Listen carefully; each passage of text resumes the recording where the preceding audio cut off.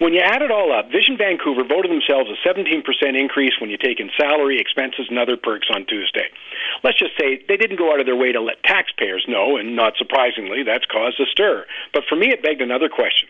Do you think there's a single homeless person or low-income single parent or anyone living in poverty who's made out as well as their political class? And I'm not just talking about Vancouver City Council. I mean, come on, it's the other two levels of government, too. I mean, with their pensions, the MP's recent office expense increase, increased travel allowances. Now, granted, elected officials haven't done near as well as the executives of the Portland Housing Society, who were ousted due to highly questionable spending of money earmarked for the homeless. Still no sign of any politician caring about that disgrace. And by the way, the self-described political defenders of the poor hate it when I point this out, because it exposes the shallowness of their concern.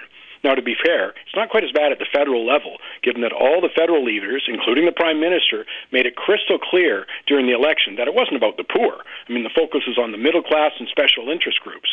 Still, no one talks about the $276 a year that dairy subsidies cost low-income individuals, or the cost of 18,000 different tariffs due to trade protectionism, or the impact on rents of the constant increases in property taxes, heck, the impact on prices of any new tax. Now, I appreciate that the political class loves to declare their great concern for the poor, but talk doesn't feed or house a single person. My name is Mike Campbell. Join me Saturday for Money Talks.